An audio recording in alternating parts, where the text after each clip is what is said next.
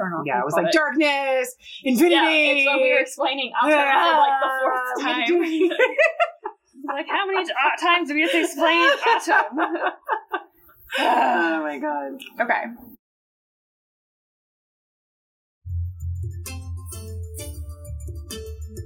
Welcome to Afterlives with Kara Cooney, in which we discuss ancient Egyptian history and relevant current events that we think will be of interest to our audience.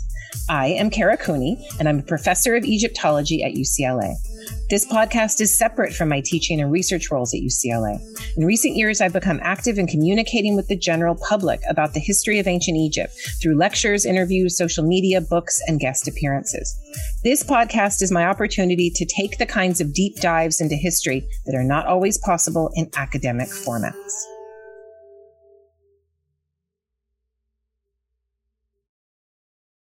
Looking to the afterlife for humans. Mm-hmm. You've written about this topic a bunch, about how, going to the afterlife, and coffins and how coffins are used and the function of a coffin and all this stuff. So first, just to preface things, do men and women have equal access to the afterlife? It seems so. Yeah. But I'm not a pre-dynastic expert, so I don't know what things were like at the beginning. But it does seem like they both have access. Yeah. Equal's a difficult word. Okay, yes. I don't know. And status, I don't think that anyone has equal access to the afterlife in ancient Egypt. And that was the point. Mm-hmm. The point was to show that the top 5% or less got extraordinary access to the afterlife, and everyone else got to watch that access. Yeah. They got extraordinary preservation, and everyone else was kept away from that preservation. Yeah. So you have 2 articles. So The Problem of Female Rebirth in New Kingdom Egypt and Gender Transformation and the Egyptian Coffin, where you very convincingly argue that to become reborn and to live on in the afterlife, that everyone has to become male. Yeah. First. Yeah. And then, be reborn through the goddess of the West, right? Yeah. Of this joining between the two. And that this concept is reflected in the coffins that you've studied, right? Mm-hmm. So not just the texts that are on the coffin, but also in the, artistic motifs and characteristics of the individuals on the coffin and all this kind of stuff. So can you give some examples of where we see this playing out? Yeah. Because it's very interesting, and I don't think, you wouldn't, I guess too, how did you kind of come up with this idea? And when you were studying the coffins, where did it kind of come to you? Because it really makes sense. I don't remember when I first came up with this idea, and I'm like, oh my God, they have to become male. I guess as I'm working through all the coffins and I see that even female coffin owners are called Osiris. Okay, yeah. So it's like, that's the first major, right? Everyone has to be, and no one ever Osiris, talked about so-and-so. that. It's just like, oh, you have to be Osiris because that's who gets to be reborn. But then you never think of it as a sexual mechanism that you have to become Osiris. And that I can't be Hathor Kara, I have to be Osiris Kara in the New Kingdom. Yep. These things change as time goes on. The of the West is very, it would make sense. It would work. But it doesn't work until the Greeks start to come into Egypt. That's when you get to be Hathor Kara. Otherwise, you have to be Osiris Kara. So you start to look at this, and if you look at a coffin, the males have the fisted hands. Mm-hmm. And trust me, that there is meant to be an ejaculation happening within those fisted hands. I mean, these hands are meant to do something. They're active. They're meant to create recreation. The man has a dark red skin color. The female usually a light yellow. That's not always the case. Yeah. There's a lot of males with light yellow and a lot of females with dark red. But for the most part, that's how that works. So the man's outside and active, and the woman has passive flat hands, and she's got the hair coming all around and earrings. Yep. And her ears are hidden. Man's ears are out. Shown. Like he can hear and be a part of listening and talking, and she's shielded and shouldn't be there, a part of that give and take and that exchange. So when you see all of this, that a woman is not getting access to things, but she's still got a coffin. Yeah. She's elite. She's got a coffin. She's out there named as Osiris. There is an attempt to give her the magical possibility to remake herself. And the naming of her of Osiris is part of it. Mm-hmm. And then when you look at the other thing I remember, what I was thinking about when you're looking at 21st dynasty mummies and you see that they're stuffed, right? Yeah. Their faces and their bodies. Lifelike. Right. Presumably. Right. Yeah. So they put their false eyes in and they're amazing looking mummies. Give them breasts. They don't. That's what I'm going to say. They don't give them breasts. So the breasts, when they do, they put in all this stuffing and they make them alive. They put in the eyes, they put in false hair. They give them rouge, the females. But they don't stuff their breasts. The breasts remain flat because I think it was a step too far. They're not need. They need to be a masculine entity. They need to be male to recreate themselves. They're supposed to masturbate themselves back to life too. And then once they've done that, they can then take on a different persona. And then what I was doing with these coffins was looking at the outer coffins show the woman as more of an Osiris figure. So there's androgynous. You're not seeing it as like these clear-cut gender, right? So you're seeing some male characteristics, quote unquote, on these female coffins, and it's like, why? But the coffin itself is confusing because the outer parts are more androgenizing, whereas the inner part of the Ramessid coffin is more feminine. Is super feminine, and it shows, as I argue, the end result. Like after her masturbatory moment of born again, then the end result is there on the inside. She gets to be herself, wear her fancy dress with all her jewelry. And that is the afterlife depiction you see in the Book of the Dead that is given to her on a papyrus roll or something like that. So it's a very flexible understanding of sexuality. And gender, or both, or one, I don't know, and compared to other places. And you see the coffin functioning as like the womb too? Yes. And I don't write about that as much as somebody like John Taylor or Harco Willems, who see the coffin as the container, the feminine container, the womb, the sky, inside of the sky, the duat. You can go philosophical, so it's, crazy again, with all of that. Yeah. At play here. Yeah. Because then the outside is the Osirian manifester of what goes on the inside. So every deceased person has the responsibility of recreating themselves to put it into their own coffin case. And it is as if every dead person has the mystery of remaking themselves using male and female gender within their own person. And the male needs the coffin to have that container. But so like one could easily say, no, Kara, you're reading too into this. It's just that these coffins were pre-made. And so that's why you see the coffin text with the masculine ending, you know, the text on them.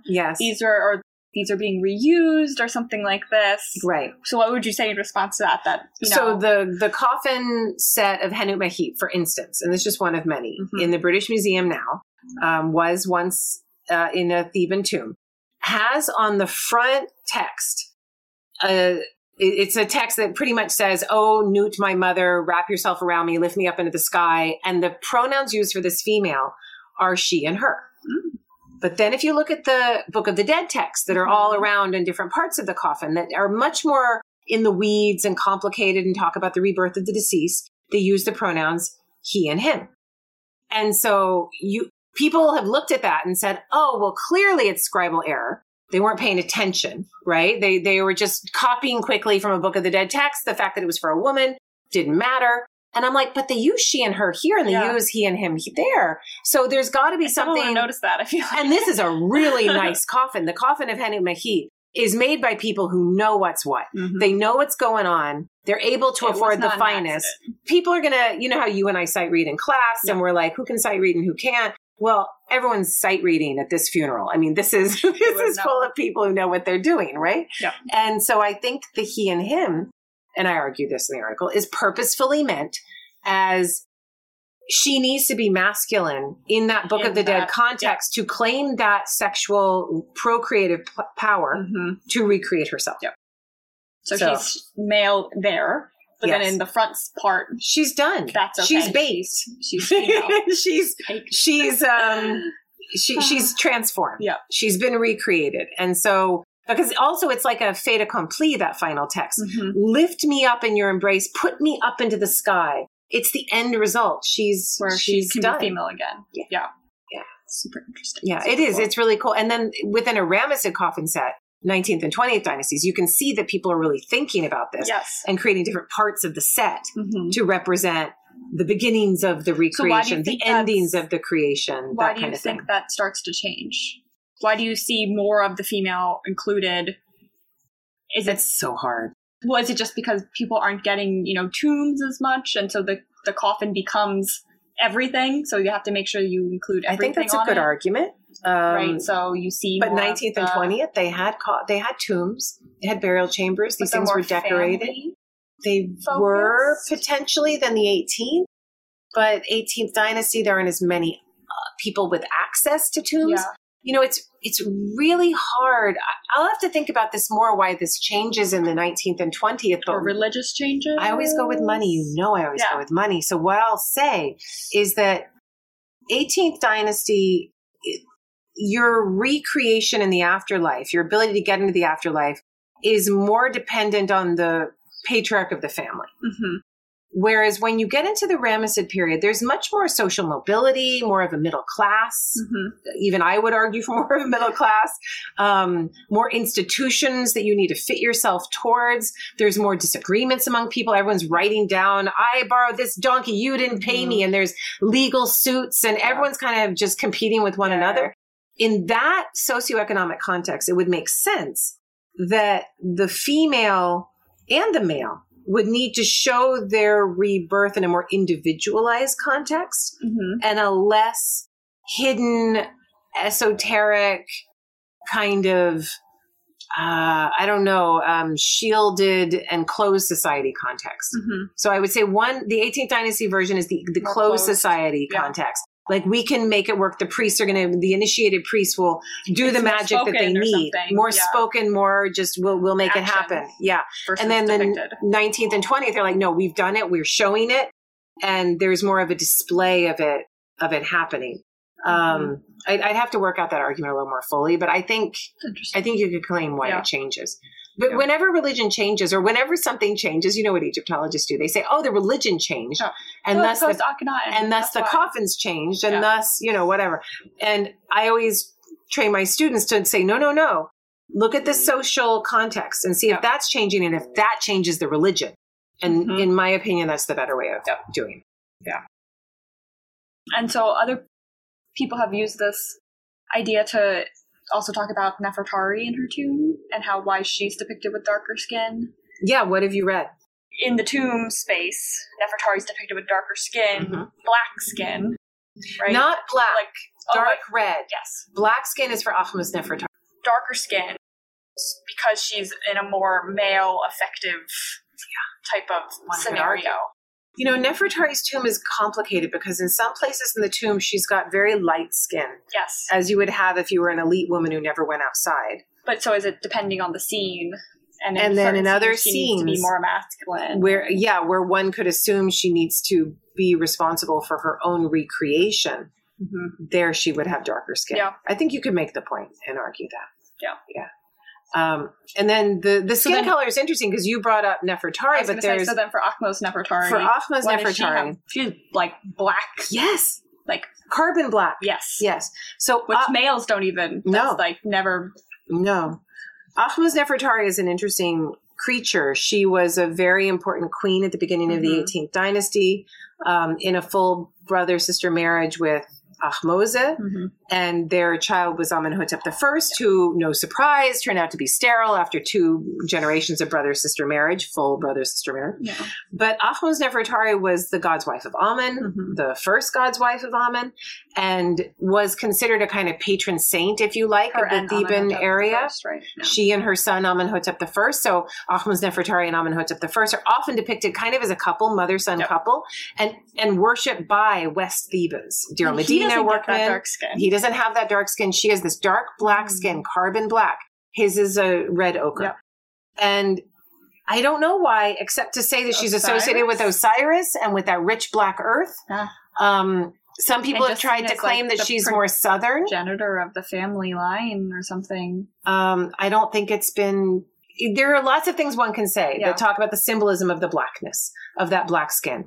There are other things one could say about identity and origins. But I don't think it's been solved why she has that dark black skin. People from Nubia, they don't have that. No, not like that. Like, it's like black. Yeah, it's carbon not black. Like dark brown. No. It's black. Like, they don't ever depict any other humans, regardless of ethnicity. with that dark of skin. So something else is that.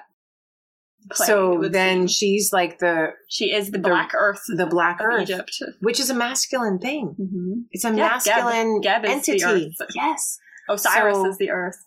How are we to understand that? I don't know. It's very interesting. And they're consistent with it. Mm-hmm. Very Always consistent. has. Yeah. People have done work on Aahmuz Nefertari. We've looked at her coffin. Mm-hmm. Her skin is not like that on her coffin. Nope. So if they're trying to be lifelike and depict her as she looked in real life. Her being divinized and so maybe it is just something to do with Osiris and her being a god. But according to her mummy in the coffin itself, there's nothing there that's in association with that blackness, and that fashion hadn't started yet. Yep. But the black skin was certainly something that caught on. And it's, I guess the best we can say is it's a feminine Osirian figure. Yeah. And that's what we'll do with it. Yeah. But anyone who, wants to write a dissertation on that, get in touch. This sounds good. We're interested. Yeah. So turning back to sex, we talked a little bit at the beginning about same-sex relations, but I want to talk about it a little bit more because I think people are always interested in this, looking for examples from the ancient past and stuff. And as we talked about earlier, that, the Egyptians didn't have a word for it, for being gay or anything like this. We don't have many instances of it popping up. No. We have Horus and Seth. Should we talk about that? Yeah. Okay. So how do you see the story? Well, to me, the story is not about... explain the part. Start with what happened. Contendings of Horus and Seth. So Osiris is dead. They're having a tribunal about now who will be king over the earth. And Seth wants the role. Yeah. Volunteers himself. Yeah. And some of the other gods say, no, it should be Horus. He's the son of Osiris. He should get the role. And so why should we choose the brother of the dead king when his son lives? So there's this contendings going on. Do you choose the strong man or do you choose the legally sanctioned man? Yes. Who's not a man yet? Yeah. It's an issue. And then so there's an incident where Seth is trying to me, it's all just power relations. Yes, it has nothing to do, to me, with same-sex things. But Seth is like, come spend an afternoon with me. Yeah. And Horus is like, yes, I would love to spend an afternoon with you. Sounds awesome. And they spread out a picnic blanket and it's all sweet and romantic and they've got food and they cuddle up. It's nighttime, they cuddle up. And how is it explained in the text exactly? It's like he attempts to penetrate him from behind. Horus knows he's going to penetrate him, holds out his hand, catches the semen when the moment happens, and then Seth is like, haha, I guess falls asleep. And the horse is like, haha, because you didn't do what you actually thought you did. Right? He didn't deposit it in the right place because he's got it in his hand. He goes to Mama, Isis, and says, Mama, look what I have. Shows her what he has in his hand. And she cries a great cry, chops off his hand. She's like, ah! But hold on. But to talk about the hand being feminine, again, it's the hand is the feminine container. Yeah. He gave him his hand instead of his butthole. And so, I know I said that. And so chops off his hand, regrows him a new one. Yeah. Takes the hand, I don't know which order this happens in, but takes the semen and the other appendage. Plants it. Brings it to the lettuce. Yes. She brings it to the gardener. Yeah. And she goes to Seth's gardener. She goes, hello, gardener. Wait, all sexy talk, right? Which is the plant that Seth likes to eat the most? He's like, my lady, he likes to eat the lettuce. And she's like, oh, thanks. I just really needed to know. I'm going to make him a nice salad. And then she takes the semen of Seth and puts it in his own lettuce, right? And then they make him a salad. He eats it. And he eats it. Ha-ha! Gotcha. Then he goes to the tribunal and he says to all of the gods, and this part is really interesting. He says, I did a man's deed to Horus. So I did a man's act, a man's action. I behaved like a man. I.e. that Horus was the woman. He's the sub. He's the woman. He's got no power. He is just a boy. This is a proof that he is just a boy. He is rapeable. As a woman in a sexually dimorphic position would be rapeable. Not kingly. Right. And then Horus is like, oh, no, you didn't. So he's able to show that he didn't. You did. And everyone's confused. They're like, what's happening? What's happening? And they're like, let the semen of Seth be called forth. And they call the semen. And the semen comes out of his own body. and it creates a sun disk on top of his head, and he blushes and gets embarrassed, and he snatches it off his own head. Good story. It's such a good story. It's a body hysterical story. If you haven't read The Contendings of Horus and Seth, you need to get yourself a copy. It's in every Egyptian literature book. Yep. It's in Miriam Lichtheim. It's in William Kelly Simpson. It's in it's everywhere. So you'll find it online. But essentially, this homosexual act or queer act or it's prison sex. Yeah, it's like, but it's not. It has nothing to do with anyone's desire or who's into who. It's a power thing. It's a power thing, and it's cruel. It's meant to be mean. It's meant to be trying to get one over on someone else. Yeah, it's duplicitous. It's rape in a sense. Yeah. So you could argue, I think it's more about that Horus is being raped, and while Horus is being raped, it's got to be the way to see it. He's then creating an alternative place, and that's the fact that Seth doesn't even know when he's raping Horus where it is he's going is the other reason he's so embarrassed. So Horus and Seth, yes, I think both of us argue is not a good example of same-sex relations. No, because it's rape. It's rape. It's not about desire at all. It's about power, and he's trying to pull one over on him, all these things. But it always gets brought up. If you read anything about homosexuality in ancient Egypt, they always start with this story. Yeah. So it's important to know. It is. Absolutely important.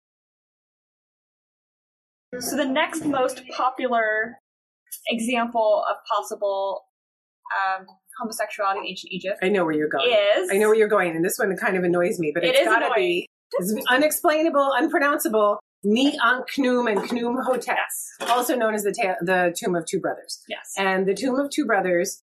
Well, and so why do people think they're gay? Because when they're depicted nose to nose. Yeah, they're depicted like as if they're kissing one another. Very strange. Very close. But the amount of ink spilled on this tomb and what these guys are doing is a lot. Like David O'Connor says they're Siamese twins. Yes, okay. Right? I was like, but my best explanation is that they're conjoined twins. Yeah, and he argues ridiculous this as well. I mean, it's ridiculous that conjoined twins could survive in the ancient world, but it must have happened. But and so I actually went and looked up the article and read more, and then he thinks that they were unconjoined at some point. But then but why would they be unconjoined? How can you even make these arguments? How can you go so far with the evidence that exists? Because there is no evidence for conjoined or unconjoined or any of it. They were separated at some point. There's no evidence for fucking any of it. Any of it. There's my first F-bomb of the podcast. My God. So the other explanation is that they're just regular twins. Which, okay. But why would they need a tomb together? And their wives are shown in their tomb. And they're manicurists. They're taking care of Pharaoh's nails. But I think this is where they're equating. Yes, they're equating. It is so stereotypical gay. Yes. Where they're like, they're manicurists. So these are hairdressers and manicurists, and that's what gay men are, and thus these are gay men, and they're kissing each other, and they have their wives, but they're gay. And it's highly problematic. Yeah. Why they're depicted so close to one another, why they share a tomb, we know not. I mean, they were in the same profession. Maybe it has something to do with that. Maybe they're related. I'm going with related. That sounds fine to me. Their wives are depicted in their tomb, the tomb with them. Yeah. Their children are. So obviously they also had wives. Yeah. Maybe they had a relationship. Maybe they didn't. Yeah. I don't. But as for this being an ironclad case of gayness in ancient Egypt, we don't see it. We don't see it at all. Or to me, I don't. I get trying to look and have other options open and to look with open eyes at the ancient evidence and stuff, and to see it and be more open to other possibilities.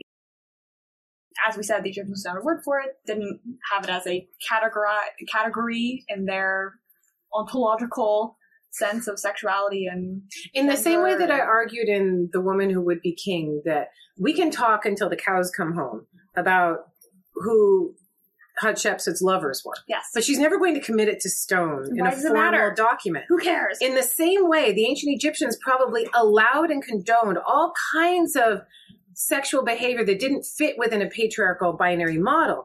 But that doesn't mean that they would carve it into a tomb chapel, because it wasn't the kind of thing that the ancient Egyptians needed to claim in the way that we need to claim, in the way that we need to fight for something. Mm-hmm. So I don't see these two things working in the same way. So even if they were in a relationship, why would they have shown it in a tomb? Yeah. Like tombs are for, how does a tomb function, right? It's showing your patriarchal clan. It's your showing status, your affiliation, your gender. So why would you show your love? Well, you're not going to say, this is lover number 1, this is lover number 2, this is my first true love. You're not going to ever talk about these things. So it's not the place in the tomb. No. It's not the setting. And people don't even talk about these things in letters or other, they don't keep diaries. This is not a place that's going to talk about such personal things. So, but where do we have love talked about?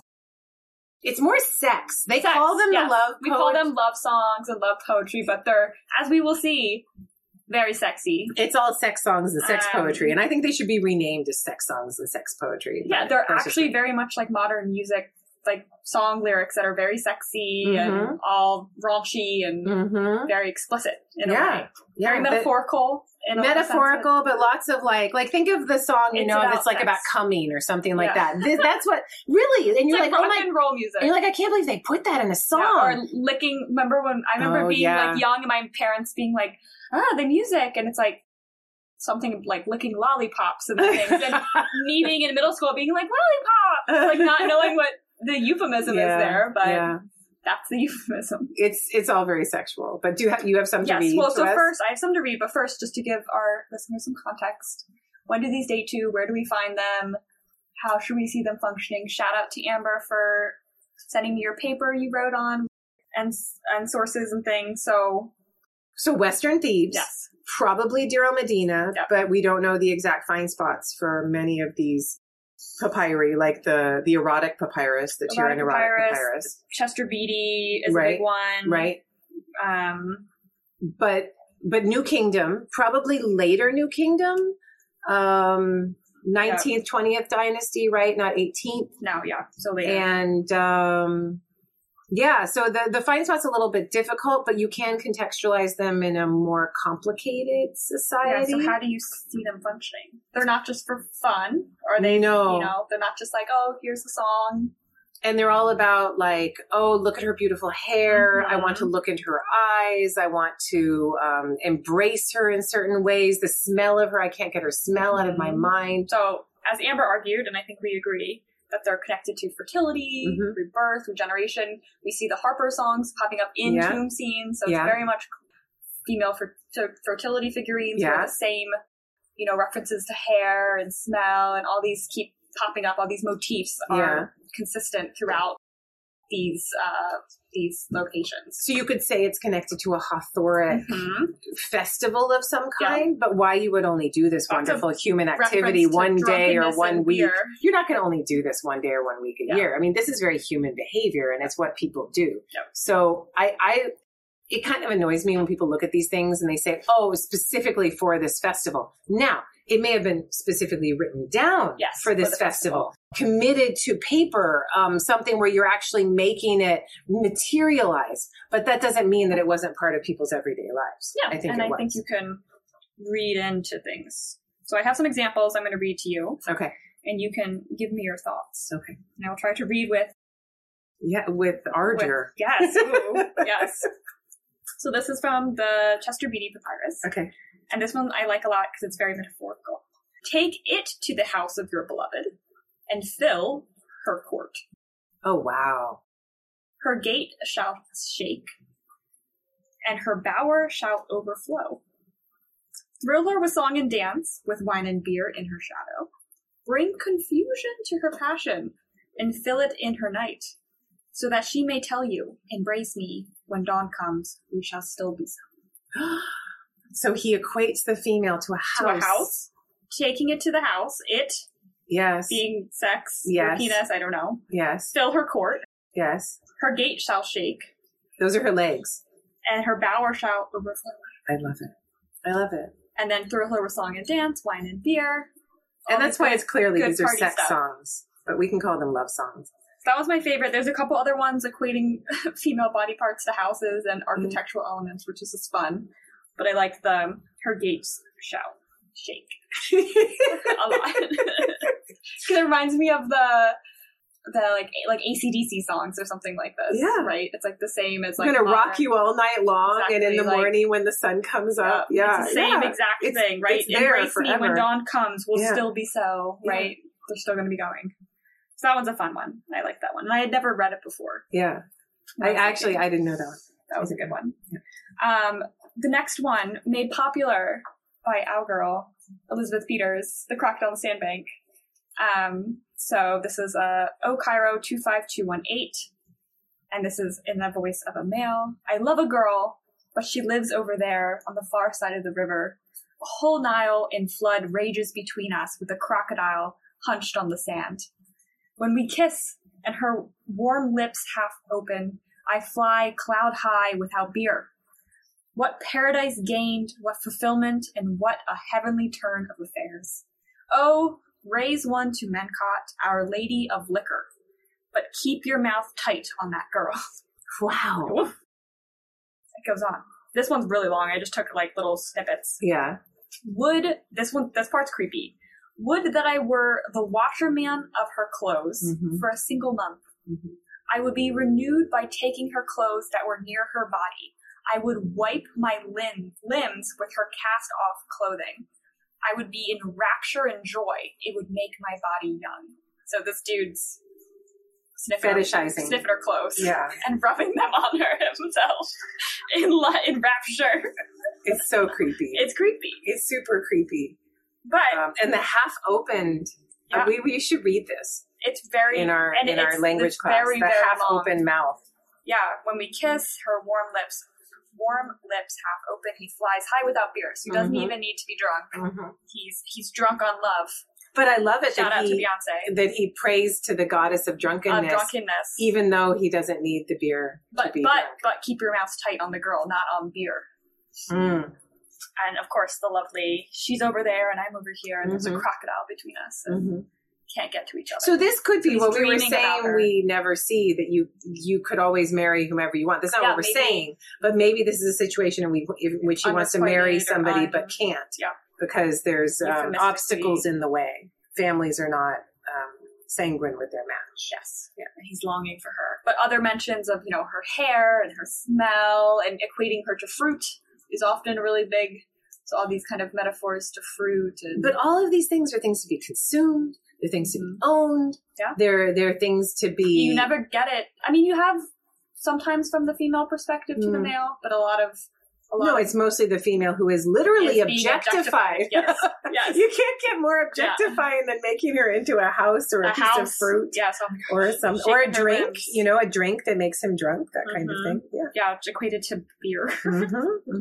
Very strange. Menkhet, female, right? Female. Or Henket, yeah. Yep. Menkhet, the goddess, Henket, the drink. The beer. Yeah.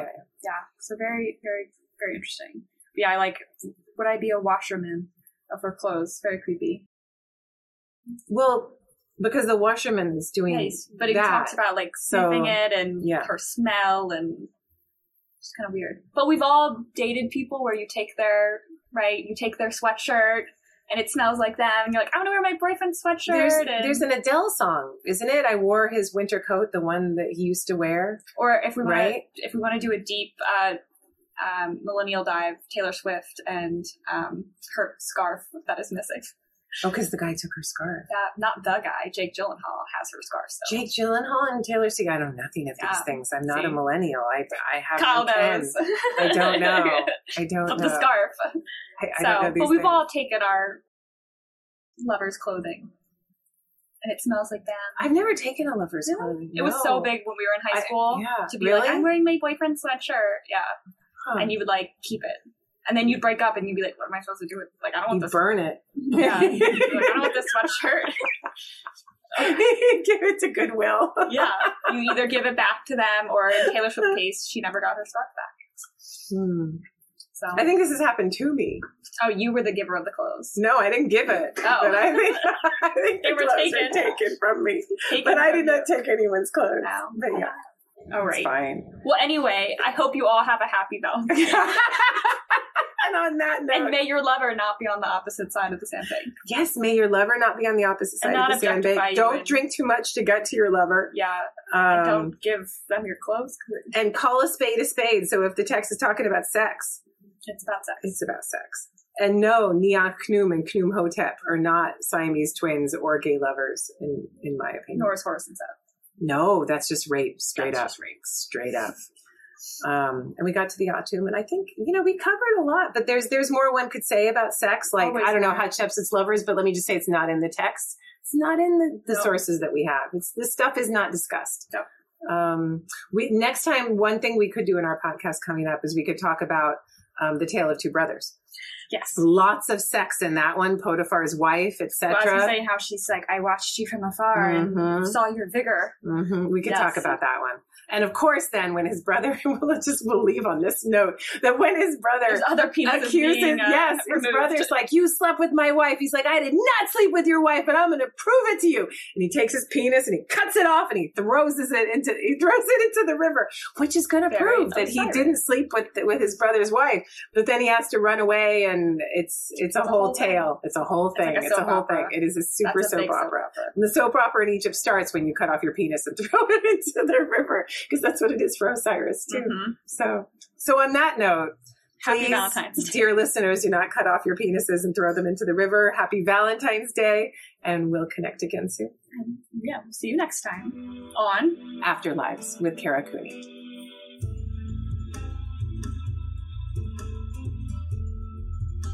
Thank you to our listeners for your support and for subscribing wherever you listen.